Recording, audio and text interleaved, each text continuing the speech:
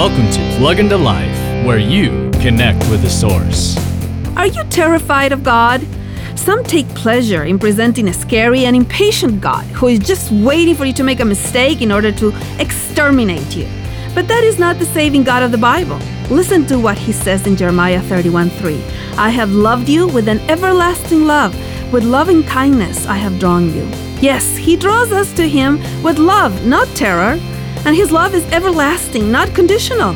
And even though preaching frightful things might scare people into believing, the fact is that God has chosen a different method to draw his children to him: love. So let me introduce you to the real Jesus. He loves you to death, literally. For more insights and resources, plug into Jesus101.tv. That's Jesus101.tv.